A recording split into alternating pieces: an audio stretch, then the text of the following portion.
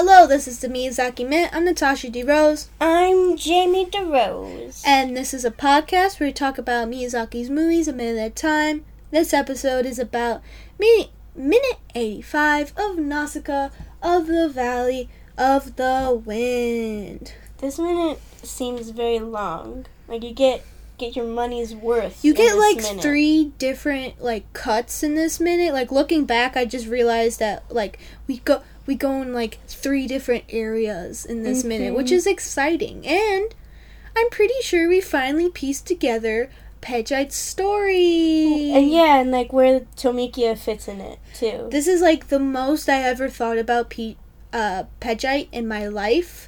It's usually like and the most we ever will. It's usually like every time you get new information about Pejite, I usually forget the old information because you know I didn't write down and talk about it for like 10 minutes. So usually I forget it and then I get confused and I make my own assumptions just on that information while forgetting previous knowledge and forgetting what's gonna come next. Yeah. Because usually sometimes when I'm watching this minute by minute, like my brain's like, oh, what's gonna happen next, and my brain like knows like, oh, this person's going to say something that's going to clarify it, but I don't know what they're saying. Let's just fill it in. Let's just guess. And my brain's like, no, we have to be right. We can't just guess. Come on, bro. Let's go. Come on, man. So, minute 85 starts with pew pew smoke. No, just kidding. It starts with the valley shooting guns, and that's why I said pew pew. And there's smoke around from the guns. So, yeah. Cool. And then it ends with Pejite's big little red ship in the sky. Yes. In the clouds. It looks, floating around. It kind of is like a Tomikian ship in the fact, like, the wings are at the top. Like, you know when you think of a plane, the wings are, like, smack dab in the middle of it. But, like, it's just, like, it seems like the rest of the ship is just hanging on the wings. Yeah. But, like, it is more Pejite in the fact that it's red. Yeah, Pejite and like I guess more rectangular shape. Like Tomikian ships are very round. Oh yeah. Especially like they just look like little bullets. You know how like the top is round and the rest is kind of like bop, bop, bop, beep, boop, bap. So the Valley's having their little fight. The tanks like go off. We will hold them back as you know. You get everyone to shelter in the acid lake. We the tank. Which is very, very, like, effective because at this point you're only sacrificing 3 people. Mm-hmm. They're the oldest, so you're not really making a damage to society. Yeah. That's like, mean, but, like... Mean but true. We're sorry. You still have the young ones that will continue on. So, you know... And plus, they have the strongest weapon, so it's not like you're just sending 3 guys with 3 sticks. Like, hopefully you can hold them back. What if we send 3 guys with 4 sticks? I'm so confused. What are they going to do with the 4th stick? The 4th stick will just fight on its own. Oh. It's another soldier. He's actually a knight. He got knighted by King Jill. Yes. So, and like, sheltered by the acid lake, I'm pretty sure there's only one piece of infrastructure there, and that's the boot ship. The boot. Your trusty old boot. And so all the guys who were shooting there was a couple guys with guns, like a guy with a torch, and like the guy who had a torch had like a little, when I say torch, it's just like a stick that shoots fire. I don't know what else to call it. It's the fire stick. You know what to call it. Don't act like you don't know. When you're making a we always, like, make fires. Like, we make fires on other people's houses. No. We're not arsonists. We just make fires, like, now we have a fire pit. I think we said this before, but we made a fire pit during quarantine. So now we have a controlled place for fire. But usually, like... But we just burned other people's houses. We don't commit crimes in this household. Not when we're broadcasting to other people, we don't.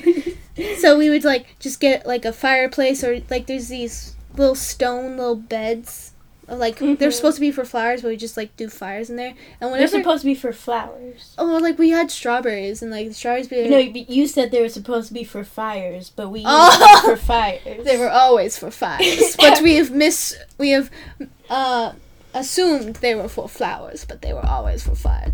There's like little strawberries in there. I remember like I would go to school and be like, like on the way to the garage, so I would pick up. That seems like a dream. Yeah, it probably is. I don't trust my memory, but I would like I would go look at the strawberries and might then pick we both one. had the same dream. We are one and the same. We're just one person doing two different voices, but not very well because they sound the same. Oh. I would like go pick a strawberry and there'd be a snake going like, "Heh," and I'd be like, well, I'll just skip strawberries from then on. I don't like this. Yeah. So we just make fires everywhere, and then you would get a stick, and you would let that stick sit in the fire, and then you would have a fire stick. With you know, when you have a stick and at the end it just keeps ablaze, and you're like, yeah, I am the fire god. I was a little worried. I am Hades himself. Oh. I was a little worried this story wasn't going anywhere, but it got somewhere with the fire stick. With the fire stick. I remember one night we were just like, our cousins were over and we had fire sticks, and then it was really dark. Right. So, like, all you could see was the ember on the fire. And so, like, we would just run around in the backyard where there's no light, and you would just see the little ember just go, yeah. I don't remember that. That is the highlight of my life. Fire sticks. Yeah. It's just, like, fire, but portable. The best. Portable fire. So, they're little, like, the little old men in the tank are firing, and they're just, they're just chucking away. They're shooting little things at the soldiers to hold them back. And then it cuts to the people of the valley trucking along, and there's, like, this little guy talking in the background. It's like, we just have to lay low till the princess returns in the gunship.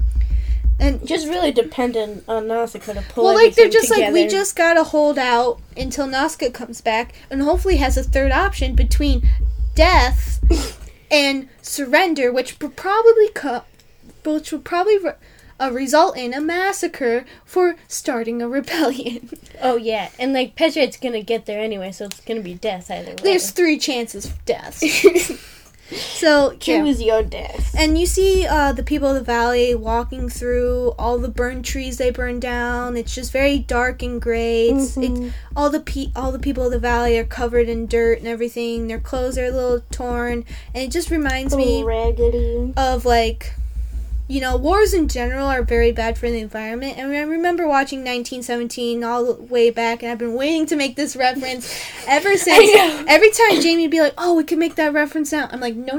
I know the minute. I'm just like, we can make the reference now. In 1917, we were watching 1917. Let me say that one more time. 1917. What movie? I'm pretty sure we did a review on this, and it was, like, a movie in, like, World War I.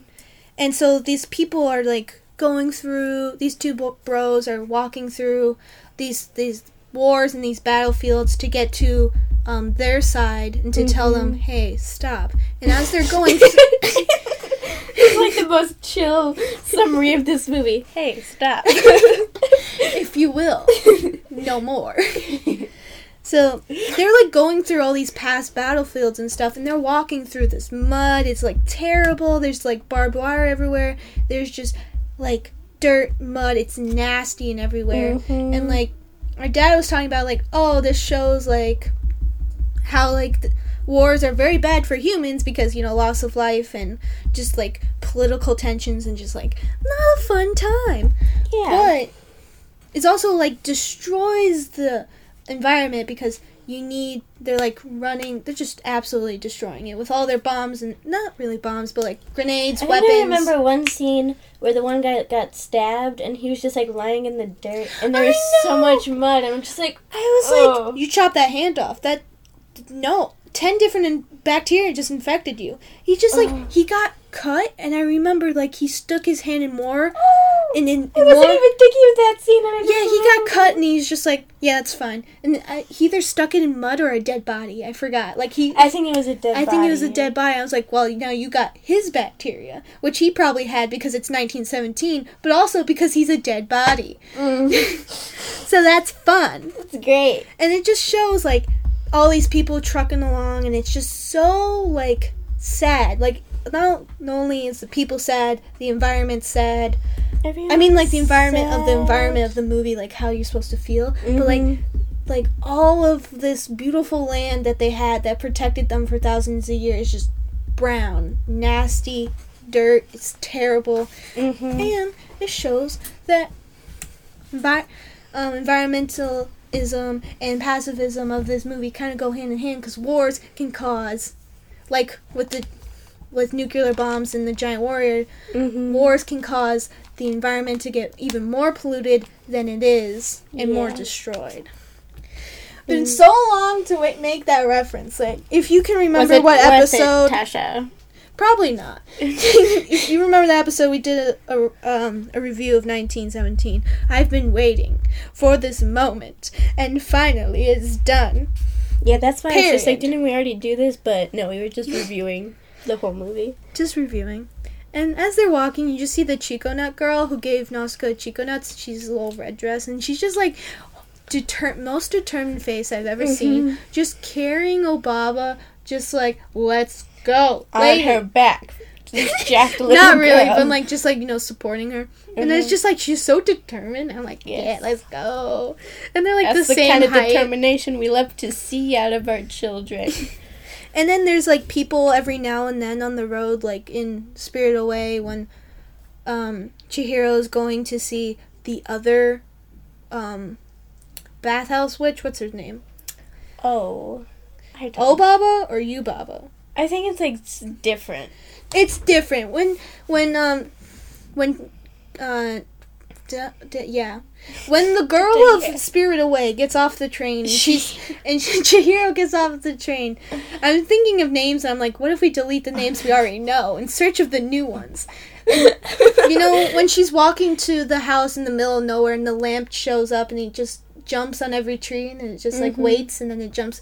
It's like everyone's staggered, and they're just like being so motivated, like, keep going, don't slow down, we got it, you can make it. And it's just like, what are you doing? Come walk with us. Hold this dead guy we're just carrying. No. This guy lost a limb, maybe help him. No, give him your limb. No, I do emotional support. That's all I do. Give him your limb. Just recognize. And so you can see that they're walking towards, like, the giant wind fences. I don't know. It looks like a fence, but it does wind stuff that we saw earlier. It's multi-purpose. We saw at the beginning of this movie Lord Yupo walk into the valley. He walked past it into the valley. So I wonder if they're going to the Acid Lake. So they're basically going out and around the mountain. Yeah, because isn't Tomikia by the castle? So you have to go the other way? I guess. I always thought they just went past the castle. Me too. To the boot, but that makes more sense to, like, not go straight past your enemy. Maybe try to avoid them. And they were probably already at the edge of the valley, because that's where the forest is, and that's where they were burning it. So probably everyone was already there. Yeah. So it's like, you don't have to move that much. I am such a nerd for the geography of Nausicaa. I've been trying to figure out this whole podcast. And I'm not saying I got pretty close, but I'm saying I understand it a little better. I understand the mountains a little bit. But that's it. Outside of the valley, no idea. No clue what's going on. Because you get 2 shots of everywhere else. And you get like 3 billion different shots of the valley. So I don't think I should be taking pride that I understand some basic computation and comprehension. Yeah. So then we cut back to the little old men in their tanks. They're having a time. And so Gull is loading up the cannon or whatever on the tank. The part that shoots. Yes. Wow. Yes. And so he's just like, don't just stand there, give me a hand. And then the other guy's like, but I have a bad back. I'm tired. I'm tired, I'm old. Don't make me do stuff.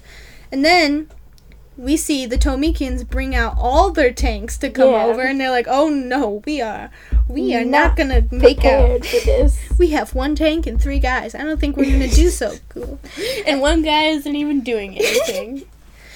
And then you see, like, these tanks are rolling up so sophisticated, like, yeah, we mean business, we're gonna start a war. Then it cuts back to, like, the old man tank just spinning around, and it's like, we're just turning in circles, go forward! It's like, I know, don't rush me. And then the other tanks fire, and half of the tank explodes, and they're like, oh, we've been hit, they're, like, panicking, and then it, like, zooms in on more tanks more Tomikian takes rolling up and firing again, so it's not looking too good for them. Yeah, you got a little hope by being like, oh yeah, we got a tank, we have a fighting chance now. And then they have more tanks. You're like, oh no, we don't anymore.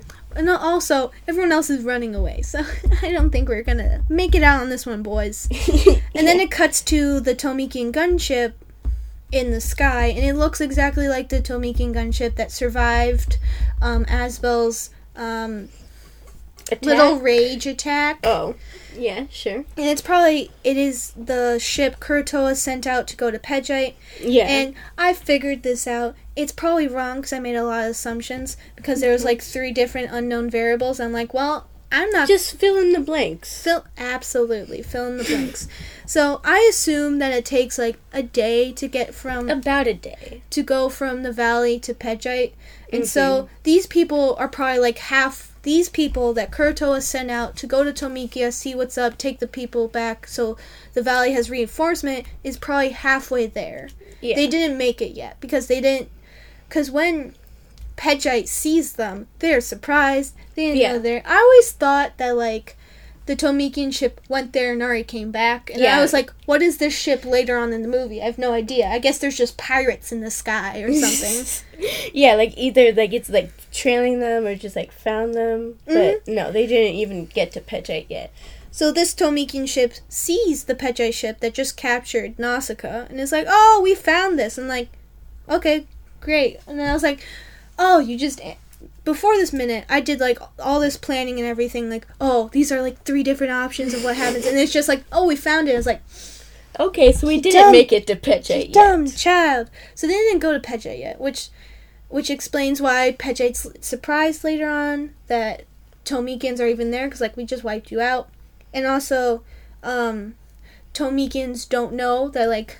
Pejite destroyed their own city, or the soldiers at Tomikia are probably dead, most likely. I'm going to assume so. Yes. And that Pejite's whole kingdom is just on one ship.